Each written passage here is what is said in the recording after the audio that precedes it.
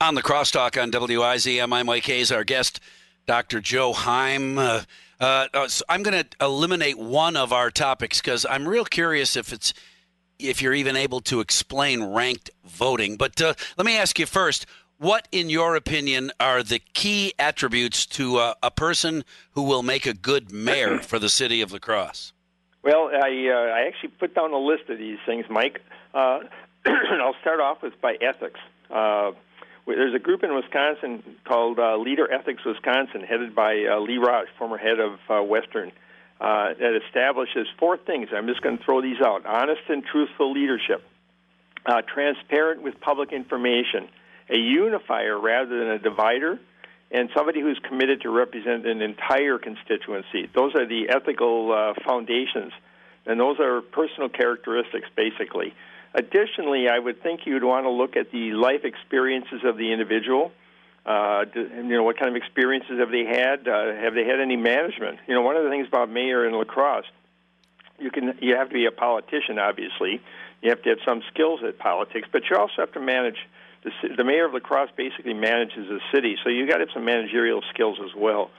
One thing that always pops up when you talk about leadership is the ability to persuade others. I remember years ago reading a book saying that the leadership requires 90% persuasion, 10% use of power.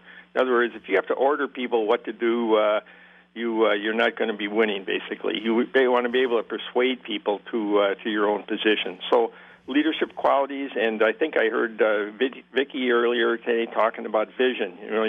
You do want to have a leader who has some vision of the future, ability to make good decisions, and basically some kind of an agenda. Where are they going to take the city? So those are some of the characteristics that the public out there should be looking for. I appreciate you spending time with us this morning. Issues, I keep getting, in fact, I already got a number of texts from people that said, hey, she didn't say anything about lowering our taxes.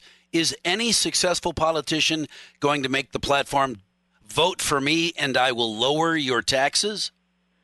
Well, I think that's kind of a standard thing. You at least want to maintain things. If you ask Mayor Cabot, he'll say he's very proud of the fact that they've held the taxes down. They have not increased them very much. So the property taxes in La Crosse, as you know, Mike, are higher than the suburban areas. So one of the issues you have to focus on is whether or not you can hold down taxes. And by the way, one of the qualities for means you got to be able to deal with budgets and numbers. You've got to be able to read a budget and understand what that stuff all means. The city basically has, I think the salary, by the way, the mayor is about $77,000. So we're paying this person to do a pretty heavy duty job. You have employees about 1,400. So you've got quite a job there. Basically, you've got to have the skills to be able to do that. Tomorrow is going to be a crazy weather day, so maybe on Friday we can talk a little more about ranked voting. Really, do I understand it correctly? You wouldn't go to the polls and vote for your favorite. You'd go to the polls and vote for your top 5 or 4, whatever. Pick a number. Yeah, that's one of the reforms. There's a group in Wisconsin, by the way, that is promoting this, and I believe there's been legislation proposed dealing with you're essentially ranking people. It allows for more candidates, and if your number one candidate doesn't make it, maybe your number 2 candidate does. It gives an idea of who is a little bit more popular, and not just number 1 or number 2. Well, and that's, anyway, it's pretty complicated. Well, and I understand that. In fact, I hear that New Hampshire and Iowa are concerned about efforts to have other states vote sooner than them, in particular the Democrats, because their guy finished 5th in voting in a state, and they only want the top guys to end up being candidate potentials. Otherwise, we have a whole bunch of people across the country saying, yay, my 5th choice is now the president. I'm so proud. Yeah, this is, if this type of thing was done in Iowa, for example, would give you a better idea who has got broader experience. In other words, who can attract more people.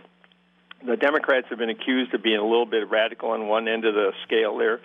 But, a guy like Biden, considered moderate, he didn't do real well in Iowa, didn't do particularly well in New Hampshire, but he did well in other areas. So there's some argument amongst the Democrats that their lineup of New Hampshire, Iowa, and then I think South Carolina are not very representative of the country as a whole.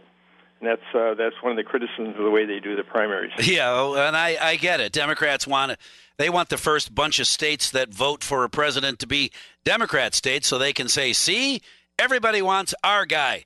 Why are we even having this election? Dr. Joe Heim, time is short. I appreciate you spending time this morning. I'll call you later. Maybe we can work something out for Friday. I appreciate you talking with me this morning.